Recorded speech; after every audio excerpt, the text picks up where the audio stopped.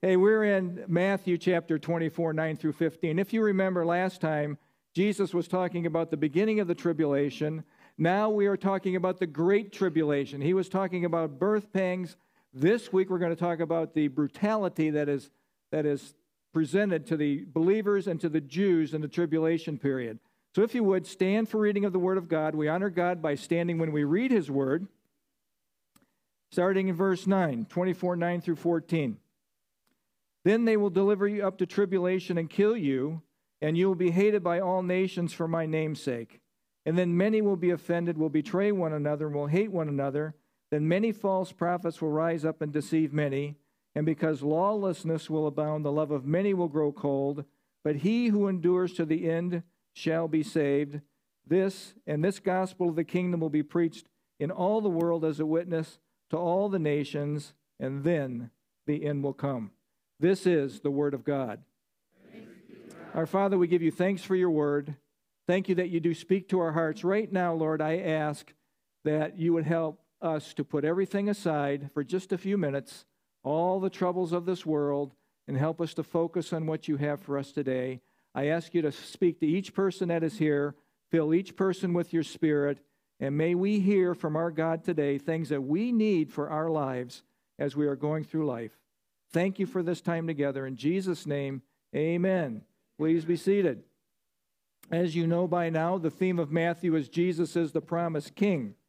And as I alluded to earlier, the first few verses have to do with the seal judgments. Jesus is actually talking about the white horse, the red horse, the black horse, and the pale-colored horse.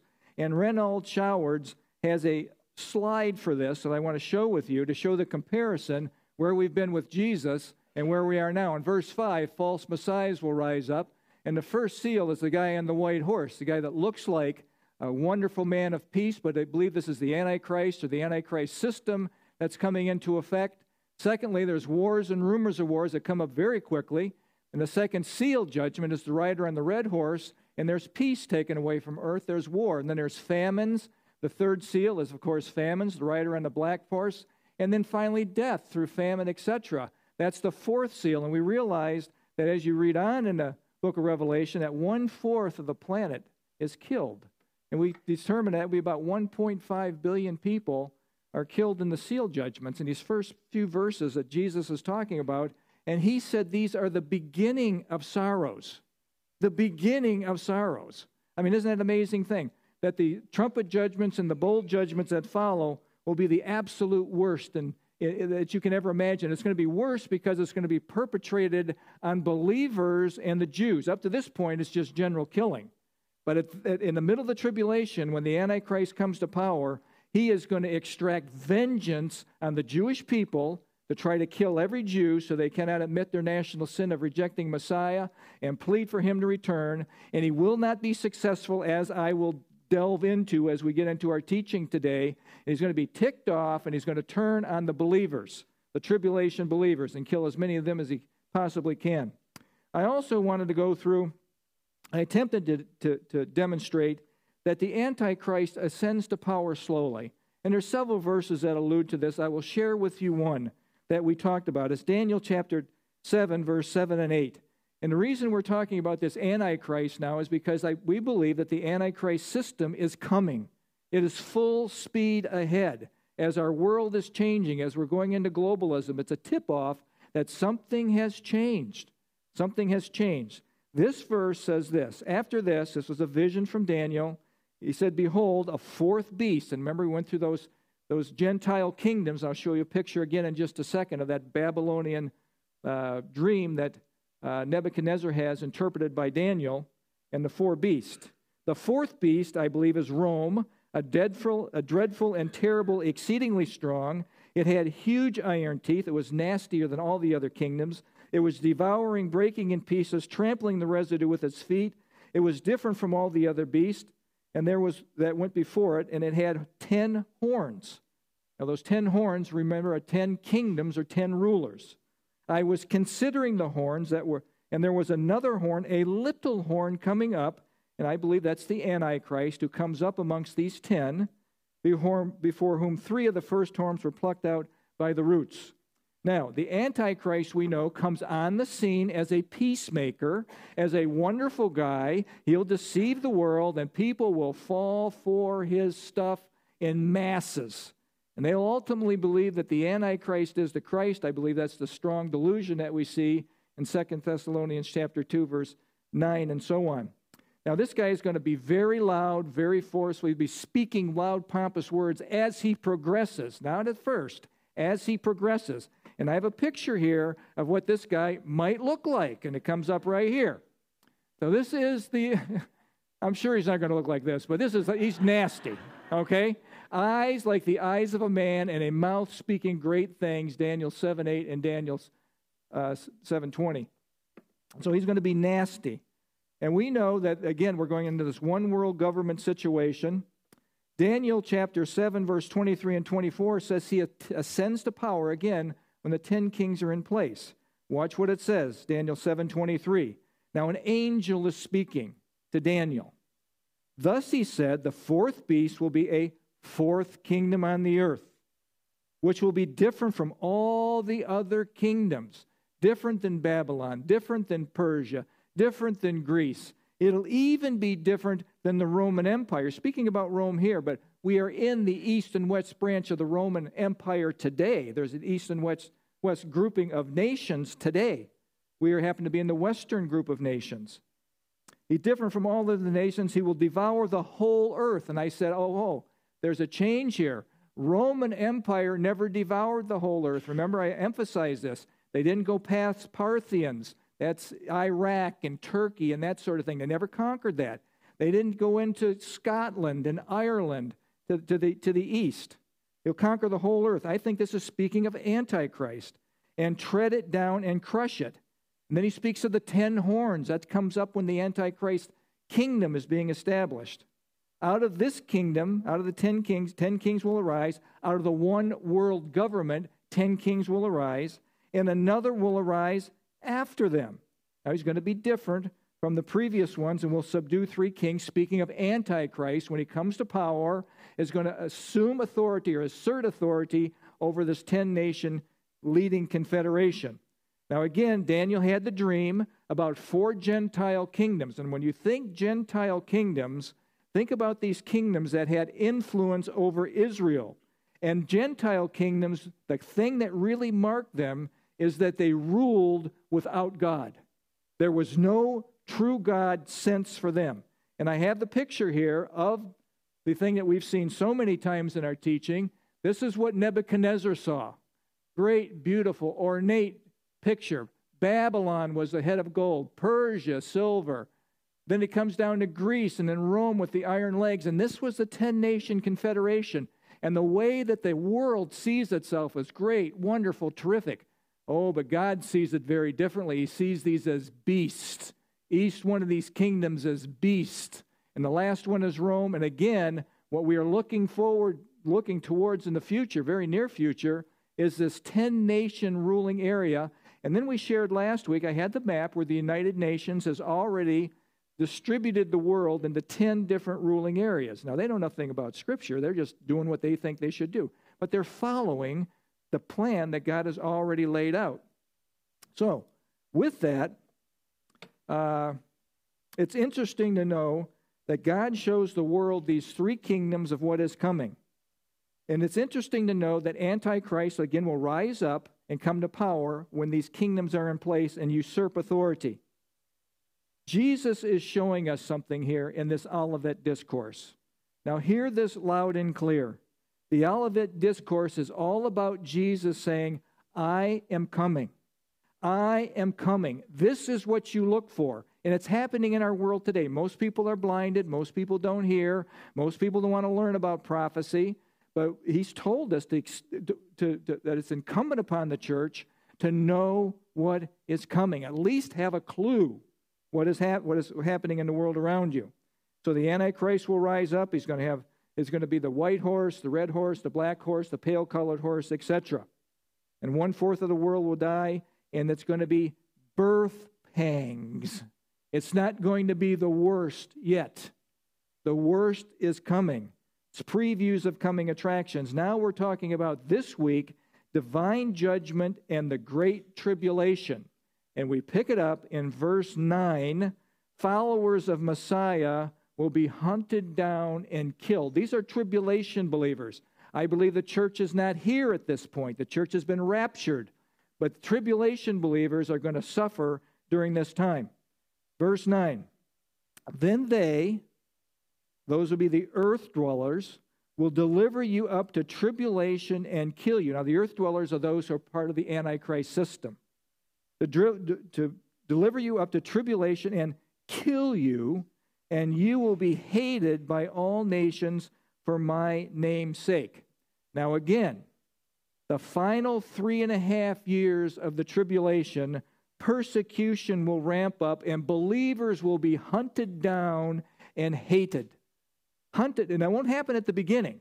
Remember, he comes on as the peacemaker. He's a great friend of the Jewish people. At the middle of the tribulation, he turns on the Jews, and he also turns on the offspring of the Jews, who came and believed in Messiah. They will deliver you up to tribulation and kill you. And if you remember, the word tribulation is the word thalispis. Doesn't mean a whole lot to you, but in the Greek, it's crushing, compressing, squeezing. It'll be the worst time in the history of the world. The Antichrist, possessed by Satan, will hunt down every Jew that he possibly can and every believer in Messiah that he can. Why does he want to kill the Jews? Remember, I already mentioned at the beginning. The Jews have to do two things before Messiah comes back. They have to admit their national sin of rejecting Messiah, and they have to plead for him to return. And he believes, he's deluded enough to believe, that if he can kill every one of them, he will thwart God's plan. But that's not going to work. In his deluded mind, he thinks he's going to outthink God. And remember what sin does. Sin makes you crazy. Sin makes you delusional. Sin makes you rationalize decisions that you make in your life. In Zechariah chapter 13, verse 8, we know that 1/3 of the Jewish nation will be protected supernaturally by God. And they will make their escape to a place called Petra or Basra. The Jews, and this is for the overhead, the Jews will flee to Petra and Basra. Basra is actually called the sheepfold. We're going to see a picture here in just a second. This is an area of rock hardiness that will protect the Jewish people. It's a place prepared and protected by God. And there's a couple pictures here that will come up. And you go to Israel on your trip, and you take your trip to Basra or Petra. It's Petra in the Greek, Basra in the Hebrew, and this is where you'll visit. The next slide shows something very similar. Narrow passages, narrow way in, that sort of thing. This is where the Jews know to flee to. They're not believers in Messiah yet. They just know that the abomination of desolation has come. Antichrist has set himself up in the temple to be worshipped as God, is enforcing a seal, his mark to be put on each one of those people. When they see the abomination of desolation, Jesus said later on in Matthew 24, they knew it was their cue to flee to their safe place. Now, God will supernaturally protect his people. And I want to give you some verses from Revelation that will show this. Revelation chapter 12, verse 13 and 17. Now, in Revelation chapter 12, you see that there's war in heaven. Satan is going to try to overcome heaven. Michael and his angels fight against Satan, and Satan is defeated, and he is thrown, that has some force to it, thrown to the earth. And now we pick up our discussion here. Now, when the dragon saw that he had been cast to the earth, thrown to the earth, he persecuted the woman. And in the study in Scripture, we allow Scripture to interpret Scripture, and we learn that the woman, at least in this context, was Israel. He would persecute Israel, who gave birth to the male child. We know that to be Jesus. But the woman was given 2 wings of a great eagle that she might fly into the wilderness. That's her escape into Petra. That place is Petra or Basra. In Daniel 11:41, we have some more insight. There will be one place on earth that Antichrist can't touch. And it's the area of Jordan, where you have Ammon, Moab, and Edom in those areas.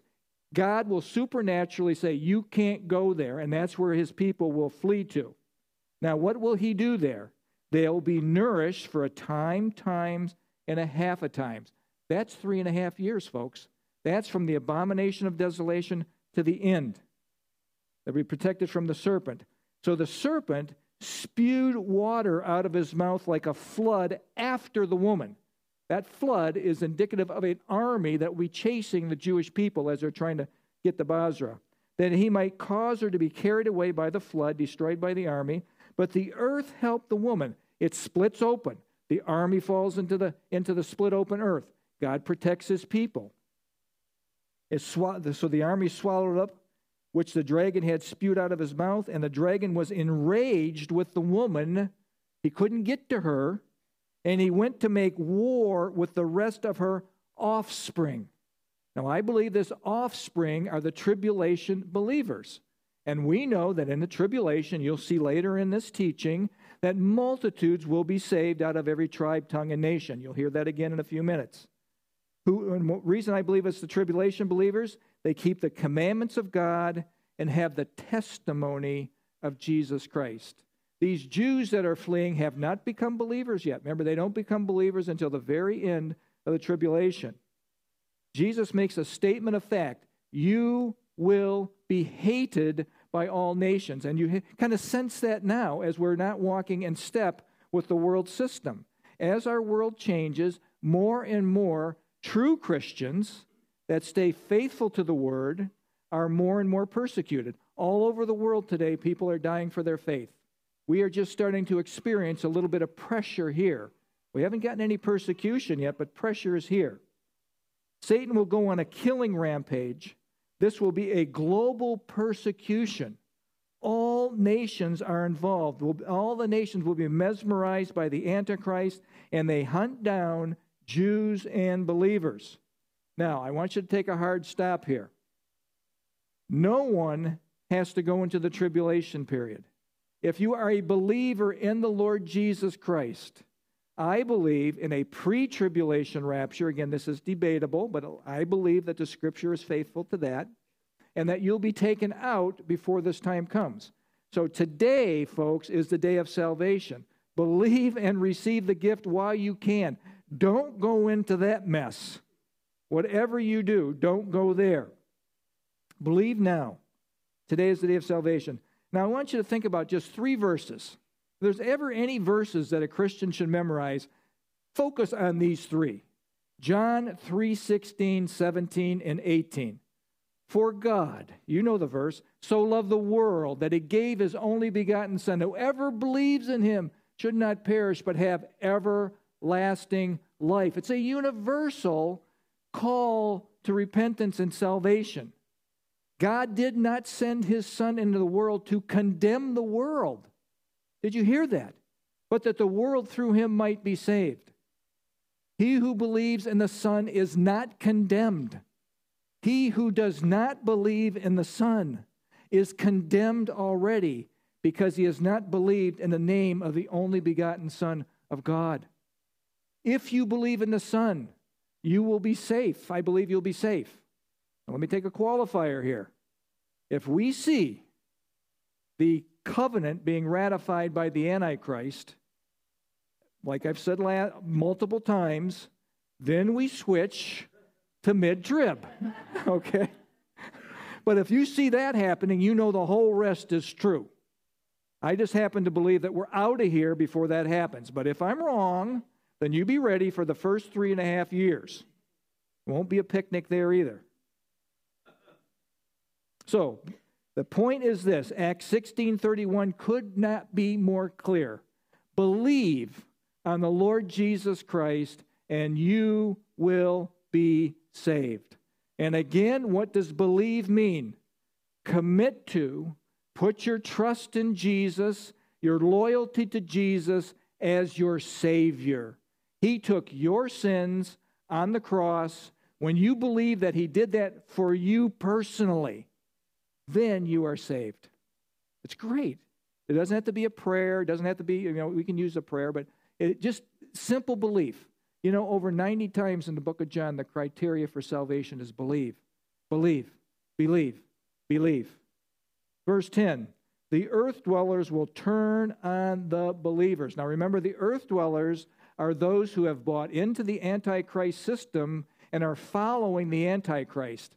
Many earth dwellers will become believers, but most won't. Most will follow the Antichrist.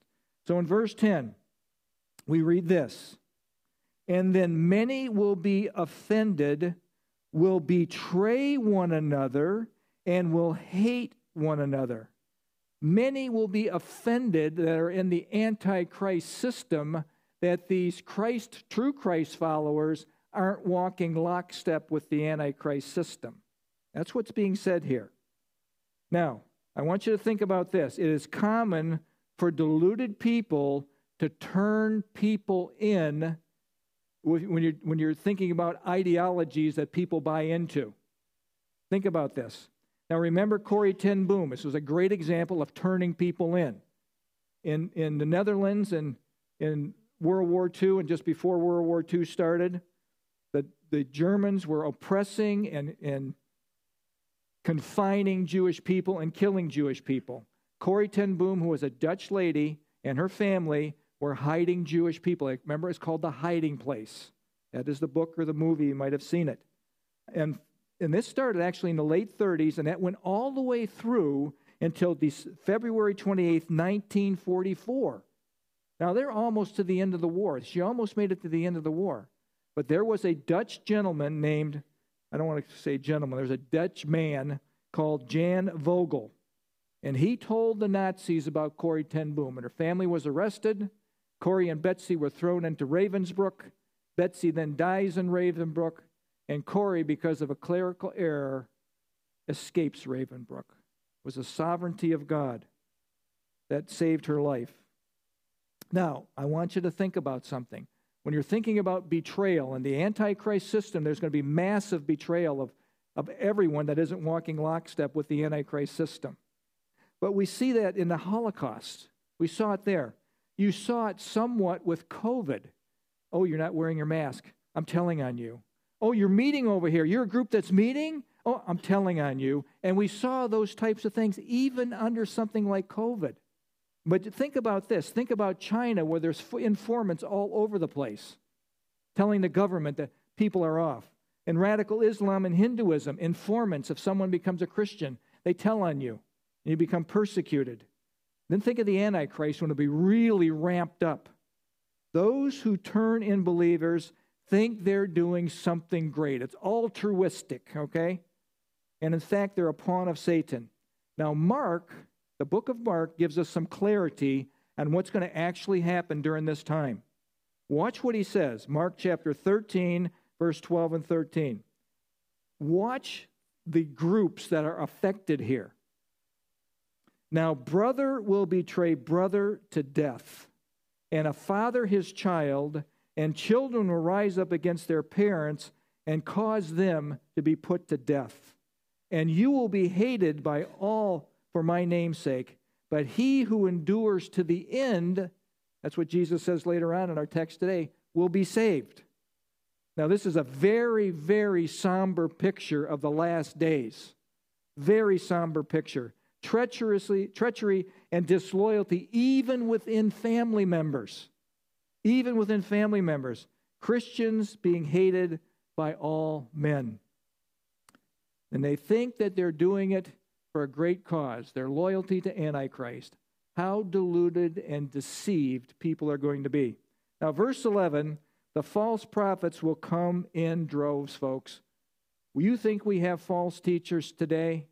They're going to really ramp up in the tribulation period. Verse 11, then many false prophets will rise up. And what do? Deceive many. False prophets will be numerous in the last days leading up to the end times. Remember, we have false pastors today. We have false teachers today. We have false prophets today that lead people astray. They masquerade. Remember, Satan masquerades as an angel of light in 2 Corinthians chapter 11, verse 13 through 15, and his ministers as ministers of righteousness. They look good, sound good, they're deceiving. How can they be so deceiving? Why is this possible that so many people can be deceived? I think you know the answer. People don't know the Word of God.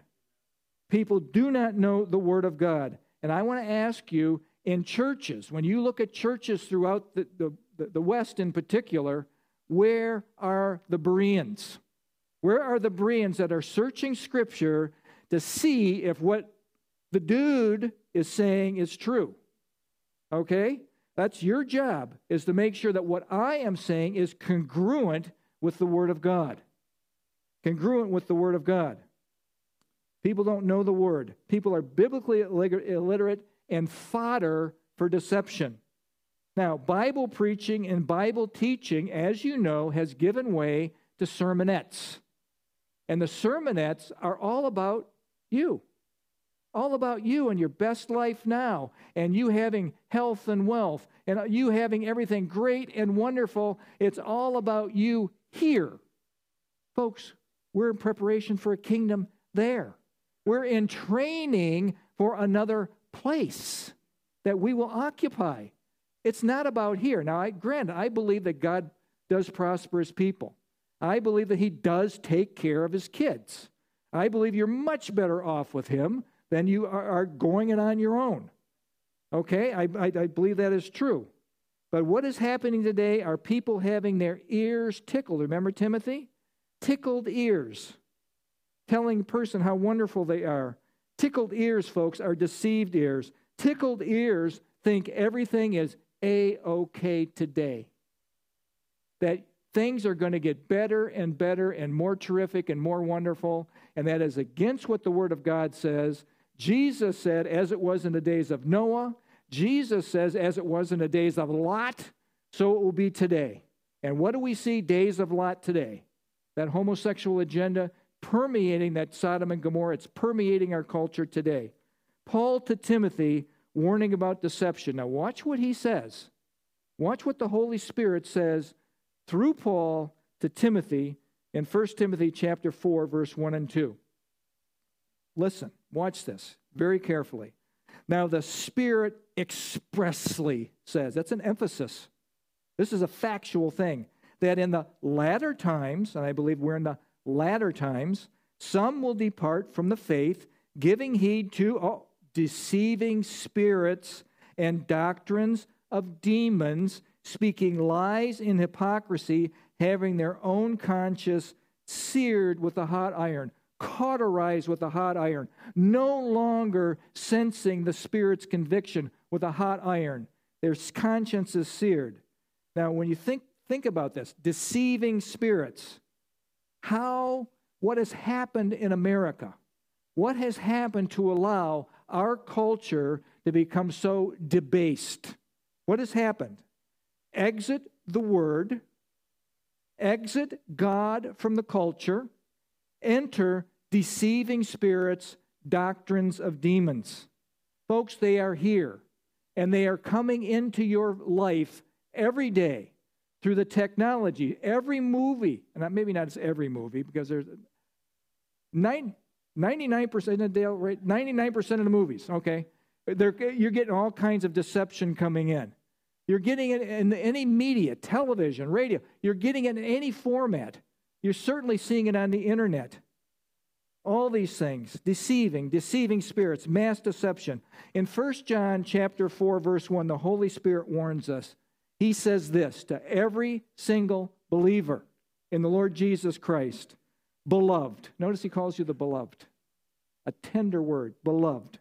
Do not believe every spirit, but test the spirits, whether they are of God. Because many false prophets have gone out into the world. What do you test with? You test with, is what someone's saying congruent with the Word of God? If it is not congruent with the Word of God, with basic principles of Scripture, don't accept it. Don't accept it. America has opened the floodgates to deceiving spirits. Folks, they are here. The ancient Baal god of deception has arrived with a vengeance. Now, you tell me, at any other time in the history of this nation, could the following have happened? Transgender story hour, deceiving spirits. Homosexual marriage, deceiving spirits. Many ways to God. You just choose your way. Deceiving spirits. How about the pedophile lifestyle that's gaining traction in our nation? Folks, that's a deceiving spirit. All about life, all about me, myself, and I. Deceiving spirit. And when you hear people calling good evil and evil good, folks, that's a deceiving spirit. That's a deceiving spirit. Now, Jonathan Cahn, you know, has written the book, Return of the Gods. And this is a quote. He believes this started in the 60s. In the 60s, in the late 60s. In the Stone Hill or Stone something, I didn't write it down. But there was a Stonewall riots that happened in New York City. Thank you, Mike. He says this: the blending, blurring, and breaking of distinctions, characteristics of the pagan world, began seeping into nearly every corner of American culture and life. The distinctions between right and wrong, life and death, the natural and non-natural, man and woman, good and evil, they were now blurring, bending, and breaking. He goes on to say this: under the deep magic of Baal, the ancient Canaanite god, America was morphing into something altogether alien to what it had once been and once stood for. The leader of Christian civilization was becoming distinctly pagan. Baal had turned America to paganism. This is happening now, folks. Can you imagine the deception in the tribulation? Jesus warned in Matthew chapter 24, verse 24 and 25. We'll get there in a few months. It won't be that long, but anyway. For false Christ and false prophets will rise and show great signs and wonders to deceive, if possible, even the elect. See, I have told you beforehand. To deceive even the elect. I believe in context that's the nation of Israel. In verse 12, lawlessness will abound, folks. And love will grow cold. Can you sense it in your world today? Lawlessness abounding, love growing cold. Verse 12. And because lawlessness will abound, the love of many, many, many will grow cold. Now, you know this, but just for emphasis, when God is taken out of a culture, when God is taken out of a person's life, when you make life choices that are counter to God, the focus becomes more on me, me, me, me. And I'm telling you, that is humanism. Do you remember that I said, and I was actually quoting somebody else, that at the fall, when Adam and Eve sinned, Satan infected the human race with a virus. And that virus was humanism. It was pride. We are the top of the chain. Everything is about the human. Everything is about me, myself, and I, devoid of God. Devoid of God. With a focus on me comes an increase in lawlessness, no restraints. Humans refuse to be under any constraints, and the result is anarchy. Love grows cold. Now, you saw this a couple years ago, and I think that it's just waiting to pop out again in our streets in our city. Anarchists in Portland on Inauguration Day. Now, there'll be a picture comes up of these anarchists. We don't want Biden. We want revenge. Now, they got their guy into office. That wasn't good enough for them, and don't miss this sign. We are ungovernable. We will submit to no one but what we want. You, nation, do what we say. You do what we say. Exit God, enter anarchy, love grows cold. Folks, there's a spirit in the land. A spirit in the land of we deserve and we will take. We deserve and we will take. We call this smash and grab. You've seen this before. Mobs of people just go in and take and steal. The police arrest people. They are put in jail for a minute, and liberal prosecutors let them out to be able to repeat their crimes over and over and over. It's a tragedy what is happening in our legal system. Remember, exit God, enter chaos. Lawlessness will abound. We are living, I think, in a time leading up to the tribulation. We still have the restrainer here today. You know what the restrainer is? It's the Holy Spirit-filled church.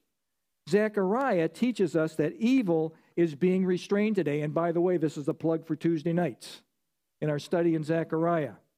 I have a picture here, Zechariah chapter 5, verse 7. It says this. Now this has to do with evil. And behold, the cover, evil is being held in a basket. Can you put the other picture up here?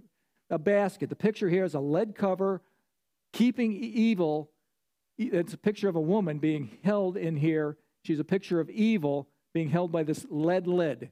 And behold, the cover of lead was raised, and there was a woman sitting inside the basket.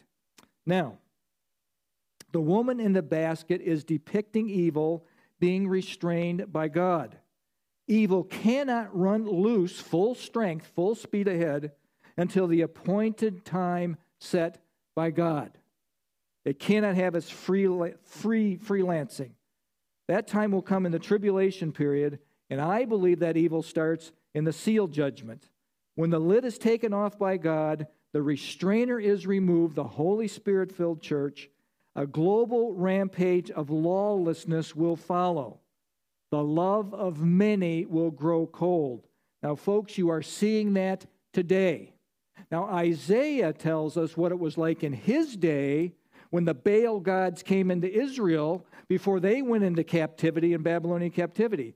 Remember, he said in Isaiah 59:14, he who departs from evil becomes prey, becomes the hunted. You who decide to live for Christ, depart from evil, become the hunted. That happens in the tribulation period. Thank the Lord, up to now, we here have been safe. Not so in China, not so in Pakistan, or in Pakistan, depends on who's saying it, not so in North Korea, not so in many parts of this world. We live in a privileged place and a privileged time. You have freedom, a freedom that is valuable. Verse 13, Jesus to those in the tribulation, talking to tribulation saints, those masses that will be saved in the tribulation, endure to the end. Verse 13, but he who endures to the end shall be saved. He who endures to the end shall be saved. Now the question is, who are those who endure to the end? Who are those who endure to the end? And it seems to me, that genuine salvation is demonstrated by faithfulness to Christ, loyalty to Christ, until God takes you home, the end of your life. Now this is important. I believe God is not saying by your supernatural strength, or by your own strength, you're going to endure. It's not going to be you. It has to be God in you. So God will give you the strength to endure. God promises to get you home safely. Watch what he says in Jude 24. Now to him who is able to keep you from stumbling and to present you faultless before the presence of his glory with exceeding joy. That word, keep you from stumbling, is the root word apostasy, to deny or disown or renounce the faith. He will keep you from denying, disowning, apostatizing. 1 Peter 1:5 says this, you, believers, who are kept by the power of God through faith. You are kept by the power, not you, it's not you, it is the power of God in you by faith. Ephesians 1:13, in him you also trusted after you heard the word of truth, the gospel of your salvation, in whom also having believed, watch this, you were sealed with the Holy Spirit of promise, who is the guarantee of your inheritance. If you've been sealed, you will inherit. God will give the believer to strength to endure to the end. And folks, this is good news to me. I don't know if it's good news to you, but it's good news to me, because my pitiful strength would flop in a second under that kind of pressure. It would. It's not about me, but the God who saved me. And might I say this, to him be all the glory. Verse 14, the entire world will hear the gospel. Isn't that great? I mean, isn't God wonderful? The entire world during this worst time ever will hear the gospel. Verse 14, and this gospel of the kingdom that is coming will be preached, caruso, heralded, in all the world as a witness to all nations, and then the end will come. Then the end will come. Now, Christians have taken this seriously through the epochs of time, through the last 2,000 years, as the church has been in existence. And missionaries have gone out all over the world. Remember, you have Wycliffe, Bible translators all over the world. You have ethnos going into these isolated people groups. And you have a picture here of several billion people in the 1040 window who have never heard the word of Jesus. Never heard about, don't know anything about Jesus or anything about Christianity. How will evangelization of the entire world occur? You have diverse languages, diverse cultures. How will this happen? And I think it's this. It's something miraculous will happen. God will do a miracle. Embedded in the nations are Jewish people. 144,000 will be called out to be evangelists, super evangelists in the tribulation period. Revelation chapter 7, verse 4 through 8, if you wanted to look that up.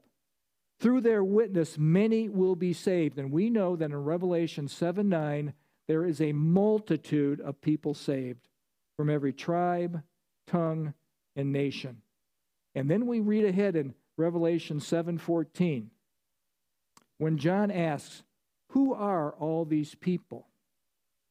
And the angel responds, these are the ones who came out of the great tribulation, the last 3.5 years. Remember, that's when the wrath of Antichrist is poured out on believers on the earth and Jews on the earth. Every tribe, every tongue, every nation. Folks, it doesn't stop there. God will use 2 witnesses. Remember Revelation chapter 11. They're going to be witnesses at the temple. And if somebody tries to mess with them, fire comes down from heaven and destroys them. They are a pain in the hiney of Antichrist for 3.5 years. But there will be a time when they will die, when God will allow Antichrist to kill them. Now watch what happens here. You have 2 pictures that are coming up here. They have died. They're laying in the streets. Now watch the posture of the world when these 2 guys are taken out of the way. And they that dwell on the earth, those are the earth dwellers, shall rejoice over them and make merry and shall send gifts to one another, because these 2 prophets tormented them with the truth of the word of God, that they tormented them that dwelt on the earth. But after the 3.5 days, now this is a giant surprise. Surprise is a God surprise. But after 3.5 days, a breath of life from God entered. Can you imagine this? These guys are laying in the street. Everybody's filming it. It's all over the world. Stone cold dead, 3.5 days. And the life of God entered them. They stood on their feet. I imagine this is on every television program. Blasted all. Oh, did you see what just happened at the temple? They stood on their feet. Great fear fell on those who saw them. You bet. Then they heard a loud voice from heaven, more scary, saying to them, come up here. And they went up to heaven in a cloud, and their enemies watched them. Can you imagine that? Now, these 2 witnesses are telling people the truth about Jesus. That's what, and they hate it. The world hates it. They can't do anything to them for 3.5 years. And then this event happens where they're taken out. But folks, it doesn't stop there. See, God desires that all men be saved and come to a knowledge of the truth. There are 3 angels. An angel preaches the gospel in Revelation chapter 14, 6, and 7. Now, I have a picture of an angel here. Now, this is how I picture angels. I do not picture an angel as some Western European, long flowing haired, blue-eyed white guy. I don't picture him that way. I picture him as warriors. Warriors. You're going to have a warrior flying through the sky. Flying through the sky. Revelation chapter 14, verse 6 and 7. This is what that guy is going to say. Watch this. That John says, then I saw another angel. There was a first one that talks about Babylon has fallen and the gospel, and then don't take the mark. But anyway, I saw another angel having the everlasting gospel to preach to those who dwell on the earth, to every nation, tribe, tongue, and people. Folks, every single person on the earth, doesn't matter their language, doesn't matter how little isolated community. They will hear the gospel of the Lord Jesus Christ, saying with a loud voice, and can you imagine, this isn't some effeminate angel, this is fear God and give him glory, for the hour of his judgment has come, and worship him who made heaven and earth, the sea and the springs of water. Folks, the entire world will know about Jesus, and you can be sure, the next slide, this gospel of the kingdom will be preached in all the world as a witness to all the nations. Then the end will come. All I can say, well, we said it last week, all hail King Jesus. That's all I can say. All hail Emmanuel. Some closing thoughts.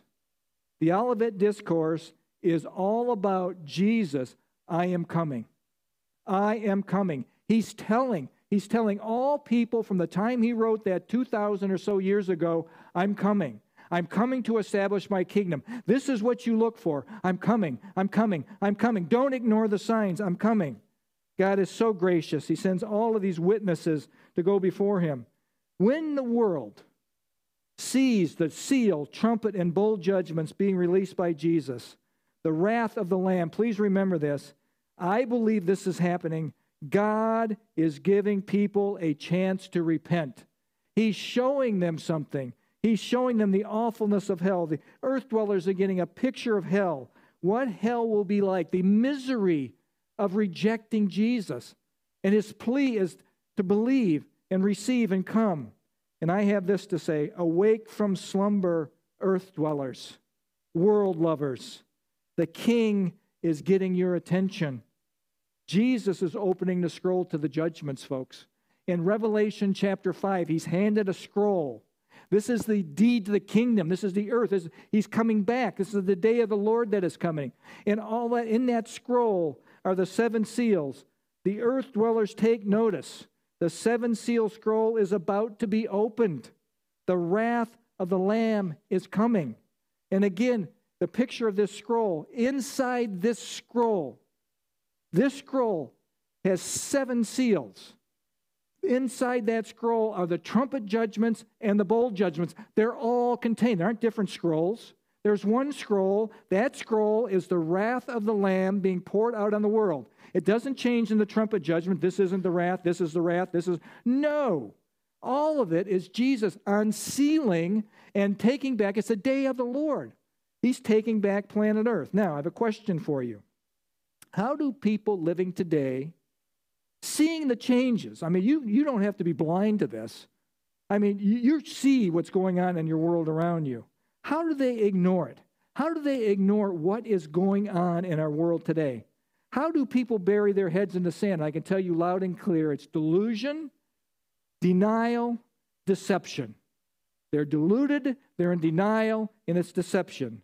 In my opinion, we are living just before the end of the age. Now, we don't know when Jesus is coming, but folks, I mean, you can almost hear the footsteps of Messiah. He's coming. He's coming. The question is, who will heed the signs and who will ignore the signs? Now, I have a picture here. Now, this picture screams something. Signs of the times. Scream, I am coming. I am coming. I am coming. Folks, the marketplace is empty. There's no traffic in the street. Builders' tools are silenced. There's no time to harvest wheat. Workmen cease their labor. In the courtrooms, no debate. The King is coming. The King is coming. The King is coming. And is he coming for me? That's what you got to ask yourself. Is he coming for you? Is he coming for you? Most people are blinded. Most will not see. Most are content with detaching from what's going on around them. Most are content with burying their heads in their technology. Most are content with burying their heads in their own lives. Distracted. And I'll tell you what, all will be astounded when the vanishings occur, when the rapture happens. Your instructions, church, know the signs of the times. Watch and be ready. Don't get caught sleeping. 1 Thessalonians 5, 6, and 8 talks about the day of the Lord. This is when Jesus comes back, that time frame of the tribulation period. Therefore, let us, believers, let us not sleep as others do, but let us watch and be sober. For those who sleep, sleep at night, and those who get drunk at night. But let us who are of the day, of the light, be sober, putting on the breastplate of faith and love, and as the helmet, the hope of salvation. Let me say this loud and clear. Be alert, church.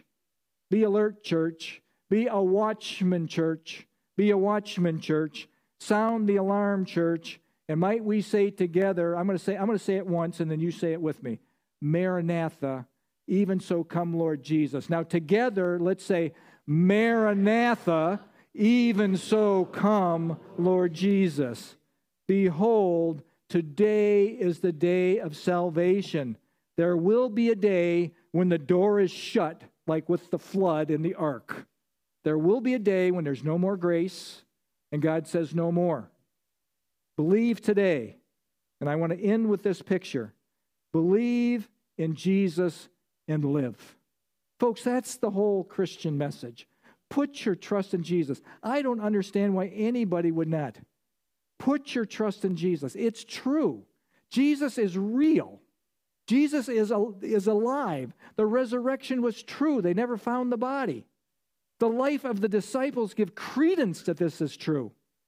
They changed from runners to believers in Jesus. They ran away from the fire and then they ran into the fire. They died violently. Folks, it's true. Jesus is coming back. Bible prophecy validates everything that was predicted in the past has come to fruition. What hasn't come to fruition is coming to fruition. The King is coming. The King is coming. And I like C.S. Lewis. Last statement. He is a king, I tell you. He is a king, I tell you. He is a king, I tell you. Let's pray. Father, thank you for this time. Thank you for your word. Thank you for the hope that Jesus gives us. He warns us about this tribulation period, but he also tells us that we don't have to go into it. And I pray today, if someone here does not know you as their Savior, no more playing around, no more resisting, no more deception. You know the truth. The truth will set you free. I pray today that that person or people, whoever they are, will say, I believe in you, Jesus. I can resist no longer. I put my trust in you. You are my Savior. You are my Lord. I believe you. I commit myself to you. I trust you. I receive your gift of salvation.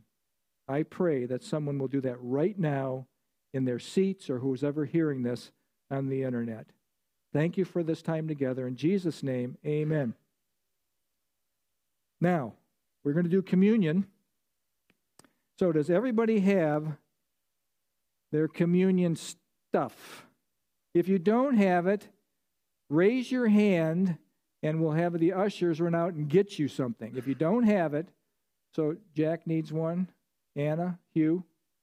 So we got 3. Just bring about 10 in here.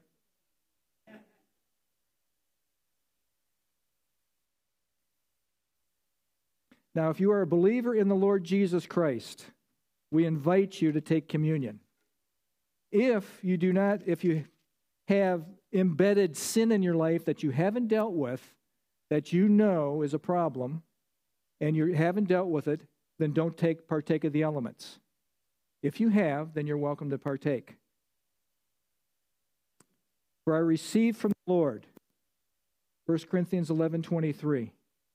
That which I also delivered to you, that the Lord Jesus, on the night in which he was betrayed, took bread, and when he had given thanks, he broke it, and said, "Take, eat. This is my body broken for you. Do this in remembrance of me." It's a memorial. We're remembering what Jesus has done for us. He gave his all, his broken body, his shed blood, so that we could live with him forever. What a Savior.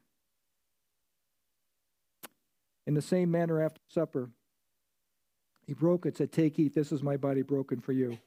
In the same manner, he took the cup after supper, saying, "This cup is the new covenant in my blood. This do often as you drink it in remembrance of me." Again, it's a memorial, remembering what Jesus did. "For as often as you eat this bread and drink this cup, you proclaim the Lord's death till he comes. Therefore," this is the warning part, "whoever eats this bread or drinks this cup of the Lord in an unworthy manner will be guilty of the body and blood of the Lord.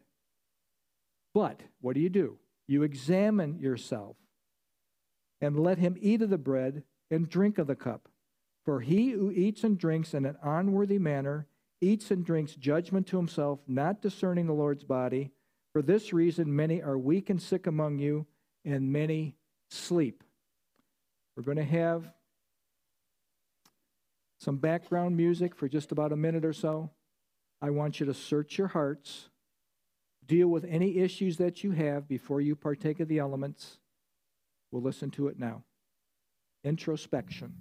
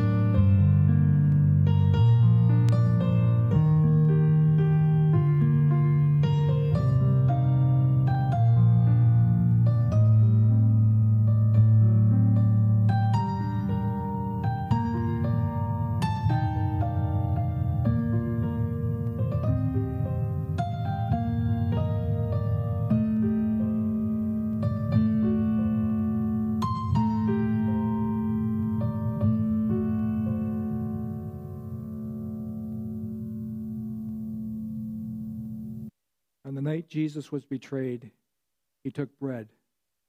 And when he broke it, he gave thanks, saying, "This is my body given for you. Do this in remembrance of me."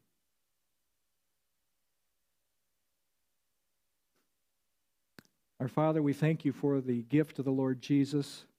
We thank you for his broken body, the beating, the thorns, the torture that he took in my place on the cross. I deserve to die. He died in my place. And I say thank you, Lord Jesus, for your sacrifice that you have done for your church, your bride. Forever we say thank you. In Jesus' name. In the same manner, after supper, he took the cup, saying, "This cup is the new covenant in my blood. Do this as often as you drink it in remembrance of me."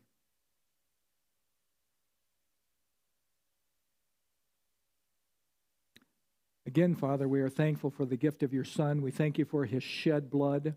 We know that without the shedding of blood, there is no remission of sins. And we thank you that Jesus' blood has cleansed us from all of our sins. Thank you, Lord Jesus, for what you have done for us. We do this in remembrance of you. And forever we will say, thank you. In Jesus' name, amen.